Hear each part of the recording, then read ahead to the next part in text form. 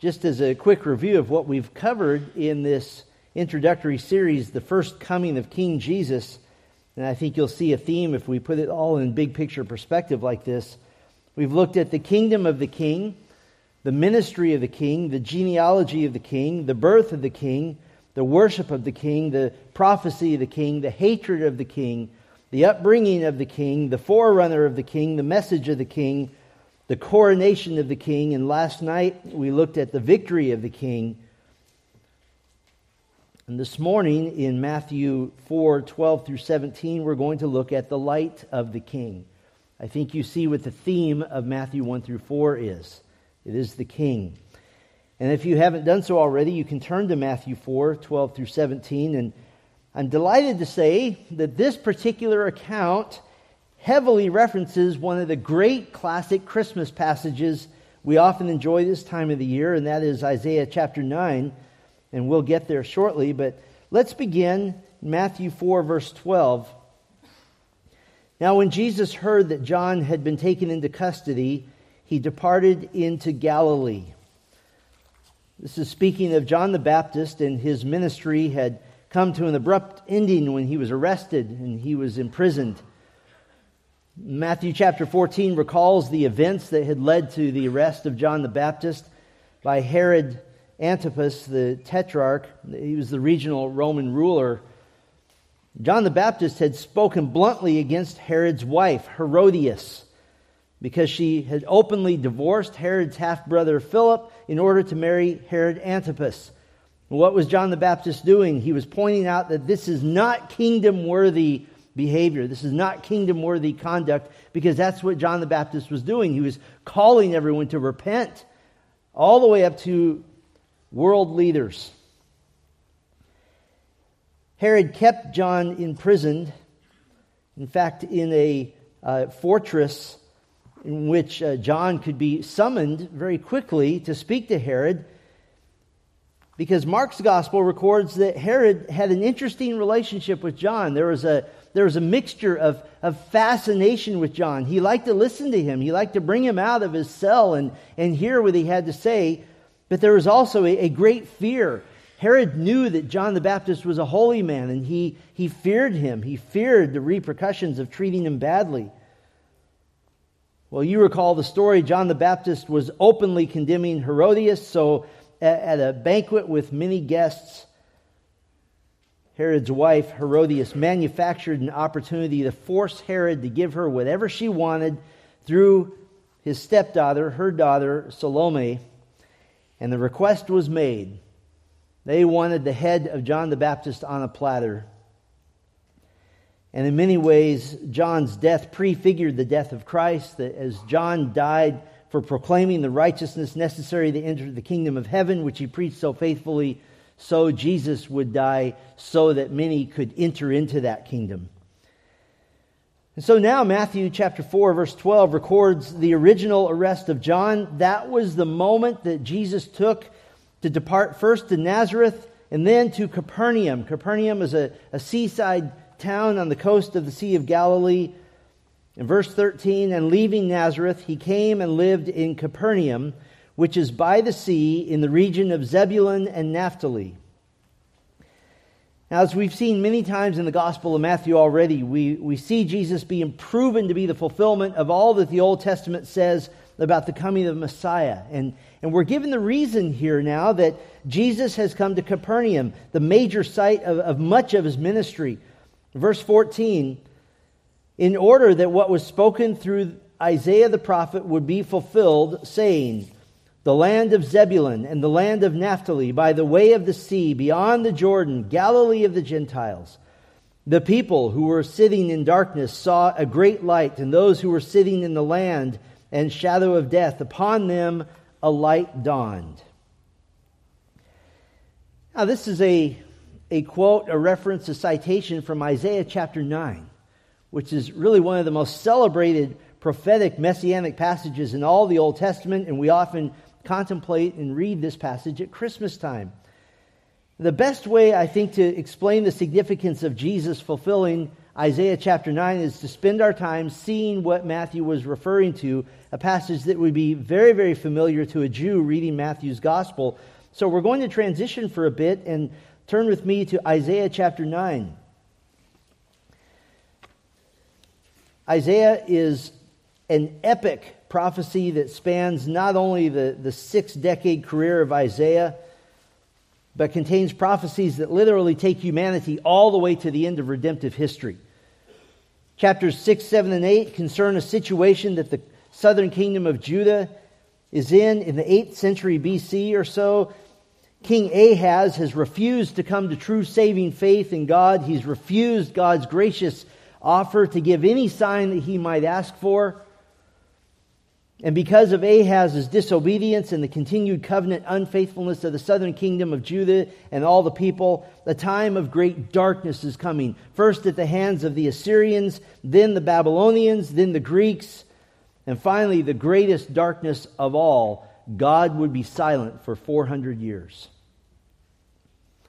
In fact, the end of chapter 8 literally leaves the reader in darkness. Chapter 8, verse 22, "Then they will look to the earth and behold distress and darkness, the gloom of anguish, and they will be banished into thick darkness."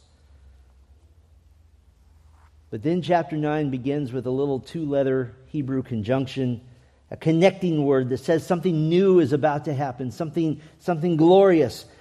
And it's like the darkness is suddenly flooded with light and flooded with hope. And the hope is in Messiah.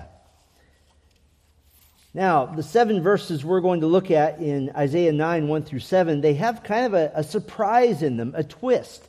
And in fact, we might say that the verses are arranged somewhat musically. What do I mean by that?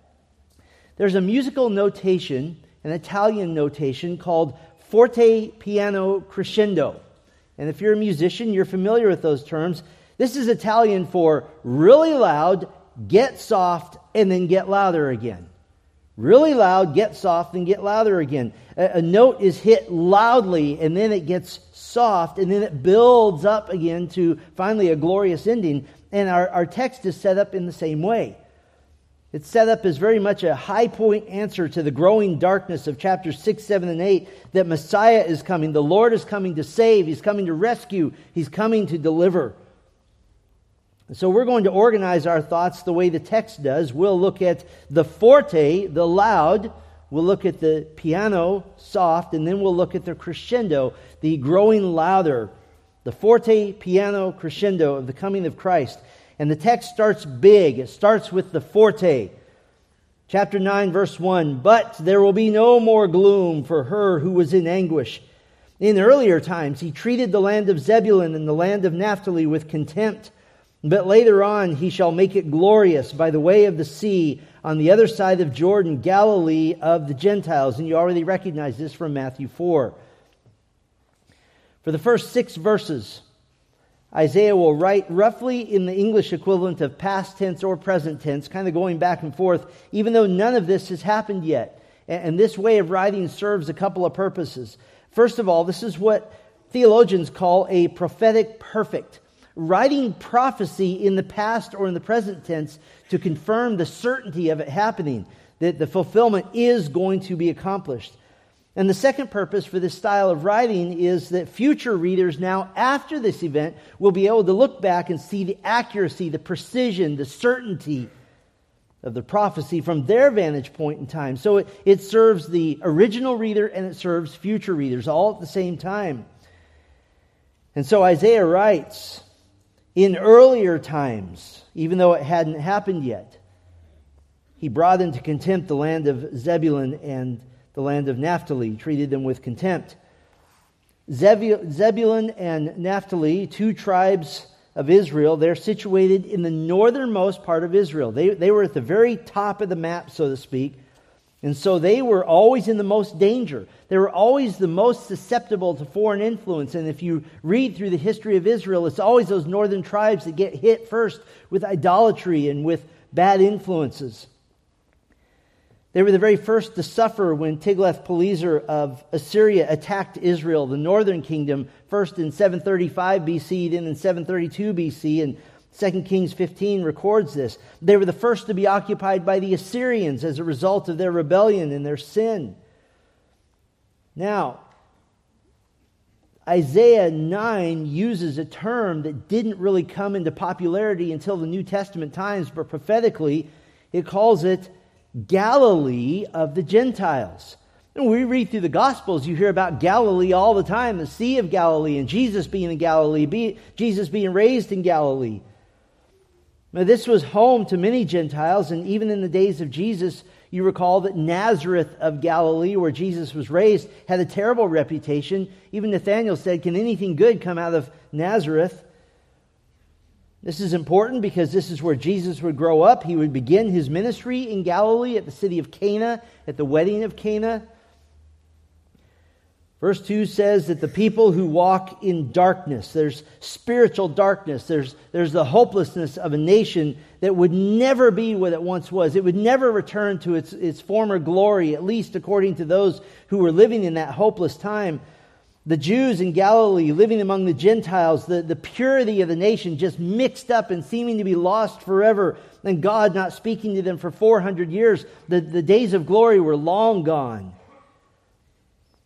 There's a sense of suddenness, the forte crashing in, particularly on Galilee, the region of Zebulun and Naphtali, and to Israel in general. And the next 3 verses draw on imagery all the way going back to the book of Judges to illustrate this unexpectedness, this abruptness of the change in fortune. Verse 2, the people who walk in darkness will see a great light. Those who live in the land of the shadow of death, the light will shine on them. You shall multiply the nation. You shall make great their gladness. They will be glad in your presence, as with the gladness of harvest, as men rejoice when they divide the spoil. For you shall shatter the yoke of their burden and the staff on their shoulders, the rod of their taskmaster, as at the battle of Midian. And there's the reference to the book of Judges. In Judges 7, Israel has been oppressed by the Midianites, but God is going to raise up Gideon to defeat them. Gideon took 32,000 troops with him, but God was going to defeat Midian on the basis of his strength, not on Israel's strength. And so you recall that God reduced Gideon's forces to 300 men. Gideon and his men came to the Midianite camp in the middle of the night. They did not sharpen their swords. They did not get out their spears. They did not ready their shields. They did the strangest thing. God divided them into 3 companies of 100 men, each armed with a torch, a jar, and a trumpet. They had a torch in one hand with a jar covering it so it's still lit and yet darkened, and a trumpet in the other hand. They surrounded the camp. They blew the trumpets, they broke the jars, and so the night was shattered with this sudden noise of the jars breaking apart and 300 loud trumpets, and the camp suddenly illuminated by 300 bright torches. And the Midianites are so confused by the power of God, they started killing each other, and those who finally ran away were hunted down by the 300. And by the way, whose land was saved from the Midianites by this sudden burst of light? Gideon defeated the Midianites who had occupied the land of Zebulun and Naphtali. Same place. And so in verse 2 we have the suddenness of light being shown. Verse 4, the sudden breaking of the yoke of burden. The yoke that a farmer puts on oxen to make them do his bidding. The staff for the shoulder used to carry large burdens for your master. The rod of his oppressor. The stick laid to the back of the slave. And they're freed from all of that. In Gideon's day, Israel was oppressed in that way by the Midianites. In Isaiah's day and beyond, Israel was oppressed by the weight of their own sin, the weight of their own rebellion, the weight of their own rejection of Messiah, their covenant disloyalty to God. But Messiah's coming is going to demolish the darkness and shine brilliant light on the nation. And so in verse 3, the nation would experience a multiplication, a resurgence of hope. And you have these amazing illustrations given. It's like the joy of a tremendous harvest. It's like the joy of conquering the great enemy and dividing the spoil of battle. That victory was coming. And in fact, the forte gets even louder. It's still this loud beginning point in verse 5. For every boot of the booted warrior in the rumbling of battle, and cloak rolled in blood will be for burning, fuel for the fire. In the near term, in Isaiah's day, although Assyria would invade and occupy eventually, in the days of Hezekiah, the son of Ahaz, king of Judah, God would personally come as the angel of the Lord and kill 185,000 invading Assyrian troops. Both Isaiah and 2 Kings tell us that the city of Jerusalem the next day was surrounded with dead bodies of the Assyrians. What do you do with them? And with their clothes, you burn them. They're fuel for the fire. And what was shaping up to be a massive battle turned instantly to peace when God intervened. There was quiet. There was peace. And so in verses 1 through 5, you have this loud note. Messiah is coming. He'll bring the light of salvation in suddenness and in glory. He'll bring relief from sorrow, relief from grief, and bring with him the grace of God. But as we read through verses 3 through 5, they seem to indicate a great military victory. This is something big. This is something loud. This is something momentous. And these verses build the tension with the question, what is the great light coming to save Israel?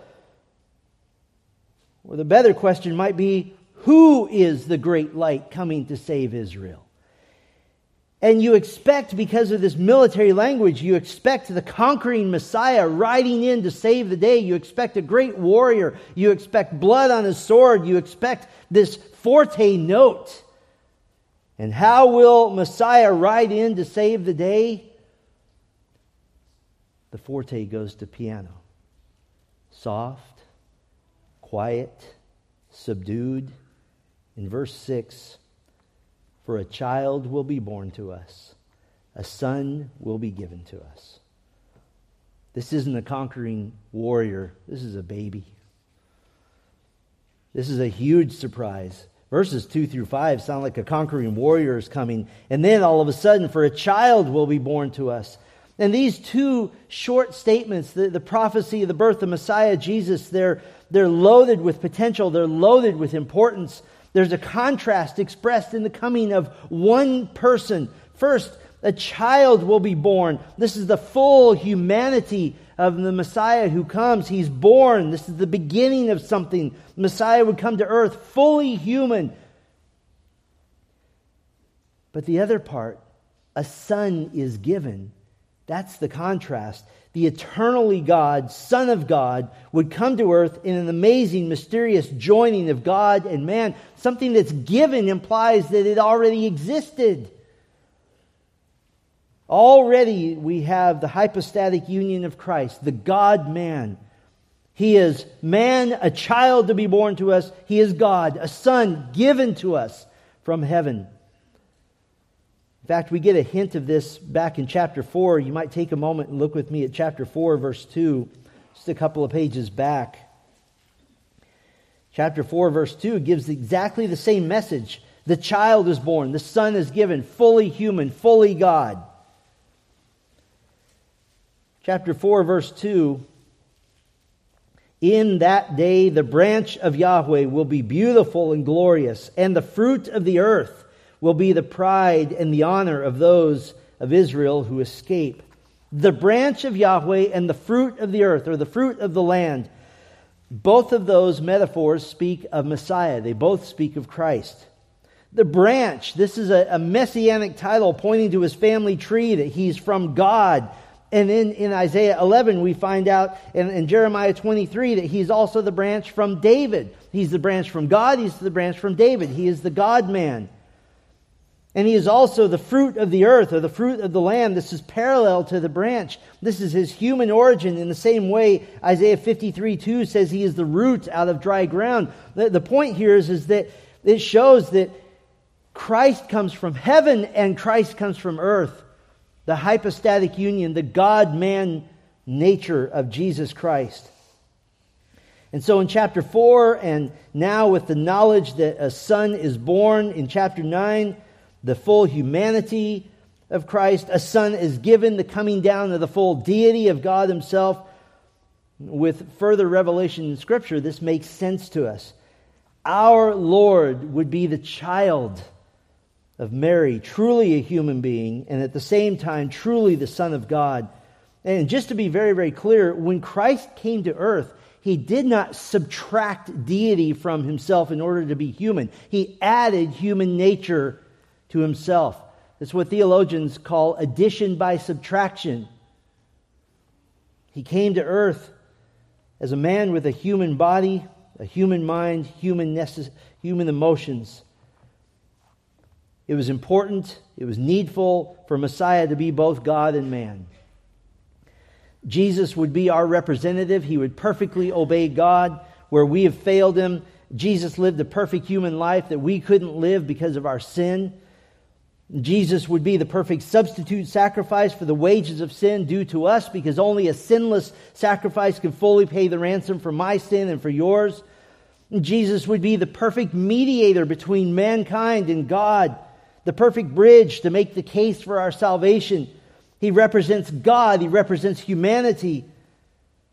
Jesus would fulfill God's original purpose for mankind, to rule the earth. He would take that to perfection. Jesus lived a life that's a perfect example for us to follow, that to be more like Christ, we're to be imitators of Christ. Jesus comes as the prototype of a redeemed body, a body that has died and been raised and will live forever. And because He lives, all who believe on Him will live. He can be perfectly sympathetic to us as our glorious high priest, as our representative before God, because there's no trial or trouble that we undergo that He's not intimately familiar with as a fellow human being. Jesus will be a man forever. He will forever bridge the gap between God and redeemed men. His divine nature permanently joined to His human nature. And He lives forever not just as the second person of the triune God, but He lives forever as Jesus. Sweetest name I know. The man whose mother is Mary and who is the human Savior of the world. I don't know if we can really comprehend this, but if you are in Christ, you will enjoy Jesus as our connection to God Himself for all time. There's a growing movement today to say that Jesus gave up His humanity when He went to heaven and that He is now in spirit form again. That destroys the very essence of the gospel. The fact is that at this moment, Jesus, the God-man, is in a perfect, glorified human body, and He is somebody you will meet face to face someday, and He will look like you. And when the forte of verses 1 through 5 in chapter 9 lead us to expect a conquering hero, and the piano of verse 6 surprises us with the birth of a baby, an infant, what's exciting about a forte piano crescendo is that it has a sense of expectation. Crescendo is coming. Something is happening. And now the crescendo begins, the getting louder and louder. When Jesus came as a baby, He grew, He ministered, He called disciples to Himself, and these disciples fully expected Jesus to immediately break the yoke of burden and the staff of slavery and the rod of oppression, to set up His kingdom on earth imminently. This is why the disciples were always arguing about who got to be first in the kingdom. None of them argued about who got to die for Jesus first. When they didn't fully understand until later that the first enemy Christ had to conquer was sin and death, eventually, after the resurrection of Christ and after His ascension, they understood that Jesus had to die a cruel death on the cross to pave the way for Him to save His people, to make them holy, to be able to forever abide with Him in the presence of holy God. Then Jesus ascended into heaven to advocate on our behalf as He began building His church on earth, as He's been doing for the past 2,000 years, by sending the Holy Spirit in His place. And the crescendo right now, at this moment, it's almost imperceptible. A really skilled orchestra or a really skilled band, they can draw out a crescendo so it's almost imperceptible. And then, right at the very end, just trumpet out this loud climactic moment. Right now, the crescendo is imperceptible, isn't it? Kingdom citizens are added to the kingdom of Christ day by day on planet Earth, dying and quietly going to heaven to be added to the number of the growing army of Christ. And then when Christ returns, when He restores His beloved Israel, for a child will be born to us, a son will be given to us. Verse 6 continues, and the government will rest on His shoulders, and His name will be called Wonderful Counselor, Mighty God, Eternal Father, Prince of Peace. There will be no end to the increase of His government or of peace on the throne of David and over His kingdom, to establish it and to uphold it with justice and righteousness from then on and forevermore. The zeal of Yahweh of hosts will accomplish this. What a crescendo. The government will be on His shoulder. You know what's interesting? This is the only time in all of the Old Testament that phrase is used, and it's only of Messiah. The government on His shoulder. Literally, the rule or the dominion, the all-powerful nature, it will be on Him and Him alone. And now this helps us understand the fuller fulfillment of verses 2 through 5. We said earlier, it sounds like a great battle. The ultimate fulfillment of verses 2 through 5, look at it again with me. The people who walk in darkness will see a great light. Jesus Himself said that when He returns, everybody will see Him. The book of Revelation says, every eye shall behold Him. Those who live in the land in the shadow of death, the light will shine on them. You shall multiply the nation. You shall make great their gladness. They will be glad in your presence, as with the gladness of harvest, as men rejoice when they divide the spoil. Now I want you to picture and think about being a recently converted Jew, a recently converted Gentile. You have faith in Christ. Your fellow believers have been dying left and right under the tyrannical rule of Antichrist. The world is just going down. There's judgments raining down from God. The earth is literally falling apart. There's no water to drink. There's no food to eat. Society is crumbling. And you look and you see the coming of Jesus Christ. What are you going to do? Are you going to go, oh, that's nice? No, this is rejoicing. You make great their gladness. And in verse 4, you shall shatter the yoke of their burden and the staff on their shoulders, the rod of their taskmaster. I don't know about you, but it's hard sometimes to watch the news and to try to find one leader somewhere in the world who is worthy of leading. There just are hardly any at all. What a glorious day it's going to be when all the Christians are dancing around going, Jesus is in charge now. What a glorious day. And in verse 5, for every boot of the booted warrior in the rumbling of battle, the cloak rolled in blood will be for burning, fuel for the fire. The book of Ezekiel says it'll take months to burn the bodies of the wicked that Jesus Christ will kill when He returns. This is what Isaiah meant in chapter 2, verse 4. He will judge between the nations and will render decisions for many peoples, and they will hammer their swords into plowshares and their spears into pruning hooks. Nation will not lift up sword against nation, and never again will they learn war. Neither shall they learn war anymore. And we see here that His name is called, and this is classic Christmas stuff here. The four descriptions of Messiah on earth, His name is called Wonderful Counselor. Literally in Hebrew, a wonder of a counselor. Wonderful doesn't just mean pleasant and nice. It means out of the ordinary. It means supernatural. It means something spectacular.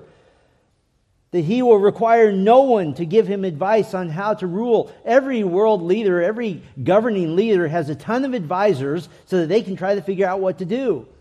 Jesus needs no advisors. He'll be like King Solomon, who had asked the Lord for great wisdom. In 1 Kings 3:28, it says that the people of Israel stood in awe of the king because they perceived that the wisdom of God was in him to do justice.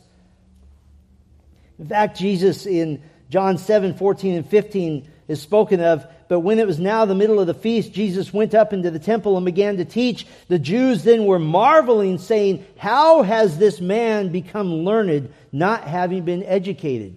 Well, try being the eternal Son of God who knows everything. He's the wonderful counselor. He is also mighty God. This emphasizes his deity. It emphasizes his power. Psalm 24:8 says, "Who is this King of glory? The Lord, strong and mighty, the Lord, mighty in battle." And when Christ returns, Zechariah 14:12 records that this will be the plague with which Yahweh will strike all the peoples that wage war against Jerusalem. Their flesh will rot while they are still standing on their feet. Their eyes will rot in their sockets, and their tongues will rot in their mouths. And he is the everlasting Father that speaks of the eternal nature of Messiah. Jesus said that if you have seen him, you have seen God the Father. Now, Father here is not to confuse us with Jesus as being God the Father, but it speaks of his care and his love for humanity as a glorious, benevolent ruler, the ruler of all the rulers. Psalm 68:5 says that God is the Father of the fatherless and protector of widows in his holy habitation, that when God, in the form of man, is ruling on this earth, he will protect all that are weak. Psalm 103:13, "As a father has compassion on his children, so Yahweh has compassion on those who fear him."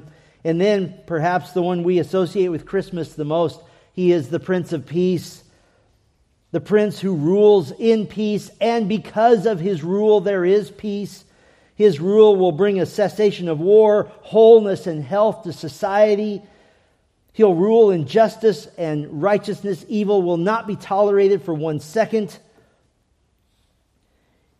Verse 7 says that he will sit on the throne of his father David. Only one other king has sat upon David's throne over a united Israel and truly ruling in peace. In fact, his name means peace, and that was, of course, King Solomon. But now the true Prince of Peace is seated on the throne that has been destined for him in prophecy. Now, there's an interesting phrase here. There will be no end to the increase of his government or of peace. How is it that the increase of his dominion, of his government, will never cease? That his justice and his righteousness will establish his kingdom forever? Here's the real crescendo. Think about the entirety of the ministry of Christ from the time that we know and all the way going into the future.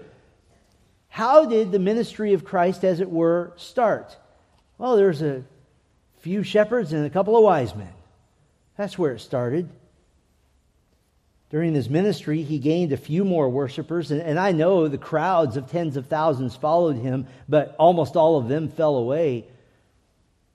At the time of his ascension into heaven, in all of the city of Jerusalem and the surrounding area, the only ones fully devoted to Christ numbered 120. That was it. In Galilee, to the north, according to 1 Corinthians 15, there were about 500. On the day of Pentecost, at the bringing of the Holy Spirit, 3,000 were added. The book of Acts says that daily God added to their number. Then, beginning in Acts chapter 8, you have this great dispersion of Christian Jews, and they begin to spread the gospel wherever they are. Christ promised to build his church and has been adding kingdom citizens to it ever since, stocking the glorious halls of heaven with believers for the past 20 centuries. Someday Christ will resurrect all believers in glorious resurrection bodies. His program to restore his beloved nation of Israel will kick into high gear during the Great Tribulation. Revelation 19 says that Jesus will gather all the resurrected saints in heaven, and he's pictured symbolically as wearing the crowns of every single nation on earth on his own head. This is the certainty of his coming earthly rule. And in fact, on 2 different places on him is written the name King of Kings and Lord of Lords. And Christ will return to the earth, to the Mount of Olives, literally 5 miles from the place he was born. And the Lord will return to earth. And Zechariah 14:9 says that on that day the Lord will be king over all the earth. That's a crescendo. From a couple of wise men and a few shepherds to the Lord being king over all the earth. And his return will be marked by great bloodshed when he conquers all his enemies. Why? Verse 7 says, the zeal literally the heated jealousy of Yahweh of hosts will do this. Yahweh of hosts means God who commands the armies. He'll be jealous for his people Israel, jealous for the world which he made, and now he's taking it back with us right behind him. I don't know about you, but it sounds pretty important to me to be on the right side when all that happens. There's only one hope for salvation from sin, and that is to be on the right side when you appear before God. And of course, the obvious question is, how do I get to the right side? We didn't finish our text in Matthew 4. You don't have to turn there. I'll just read it to you. The last verse in our Matthew 4 text, the very first recorded preaching of Jesus Christ on earth. From that time, Jesus began to preach and say, "Repent, for the kingdom of heaven is at hand." What does that mean? It means change your loyalty from being loyal to your sin to being loyal to Christ. Change your loyalty from loving your sinfulness to turning now to God and turning to Christ. And I'd like to finish up our time by showing you something. That the theme that we have this morning is the light of the King. And we see this here in Isaiah 9, the darkness being turned to light. But when you get to the New Testament, the theme of darkness and light now is just everywhere. That all people are either in the darkness of sin or they're in the light of salvation to Christ, in Christ. There's no in between. All people are categorized that way. Our text this morning, Matthew 4:16, the people who were sitting in darkness saw a great light, and those who were sitting in the land and shadow of death, upon them a light has dawned. Now, Luke 1:79, Christ came to shine upon those who sit in darkness and the shadow of death. Speaking of Christ, John 1:5, the light shines in the darkness, and the darkness did not overtake it. John 3:19, and this is the judgment, that the light has come into the world, and men love the darkness rather than the light, for their deeds were evil. John 8:12, Jesus spoke to them, saying, I am the light of the world. He who follows me will never walk in the darkness, but will have the light of life. In John 12:35, Jesus said to them, for a little while longer, the light is among you. Walk while you have the light, so that darkness will not overtake you. He who walks in the darkness does not know where he goes. Acts 26:17 and 18, a resurrected, ascended, glorious appearance of the Lord Jesus Christ to the Apostle Paul at Paul's conversion. That Jesus is rescuing you from the Jewish people and from the Gentiles, to whom I am sending you, to open their eyes so that they may turn from darkness to light and from the authority of Satan to God, so that they may receive forgiveness of sins. In Romans 13:12, the night is almost gone, the day is at hand, therefore let us lay aside the deeds of darkness and put on the armor of light. Ephesians 5:8, for you were formerly darkness, but now you are light in the Lord. Walk as children of light. 1 Thessalonians 5:5, for you are all sons of light and sons of day. We are not of night nor of darkness. 1 Peter 2:9, you are a chosen family, a royal priesthood, a holy nation, a people for God's own possession, so that you may proclaim the excellencies of Him who has called you out of darkness into His marvelous light, and of course, gloriously, 1 John 1:5, and this is the message we have heard from Him and declare to you, that God is light, and in Him there is no darkness at all. You see that theme suddenly exploding? That's a crescendo. That is a crescendo. And because Christ and Christ alone is the light of the world, the light shining in the darkness, because He is the wonderful Counselor, because He is the mighty God, because He is the everlasting Father, because He is the Prince of Peace, to all who would follow after Him, He'll give you His Spirit. He'll make you one of His followers. And this morning, that's the good news. For a child will be born to us, and a son is given to us. And that's why we can say with greater joy than anyone, Merry Christmas. Let's pray together. Our Father, it truly is a Merry Christmas. For a child will be born to us, a son will be given to us, and he has been, and he has come, and he is coming again. And Lord, we thank you and praise you that you have brought us from the spiritual darkness into the light. We didn't even know we were in the darkness. We didn't know there was a light. We didn't know that there was a problem. We didn't know that our eyes were closed to the truth. We didn't know that our ears were shut to your word. We didn't know that our hearts were darkened and cold. We didn't know that our minds were unable to comprehend the Son of God. But in your graciousness, you have shown the light of truth into our hearts. We praise you and we thank you, Lord. We bless you that God, who had light shine out of the darkness, has had the light of Jesus Christ shine in us. And for all who are now beginning to suspect that they are in the darkness and beginning to sense that they have not known the light of Christ, I pray, Lord, that they would grasp a hold of this truth, and by the power of the Spirit they would come to the light, and that they would be renewed in their newfound faith, and that they would grasp the cross, the means by which the Lord Jesus Christ has brought many into his kingdom, the means by which he has shattered the yoke of burden, the staff on our shoulders, and the rod of the oppressor of sin.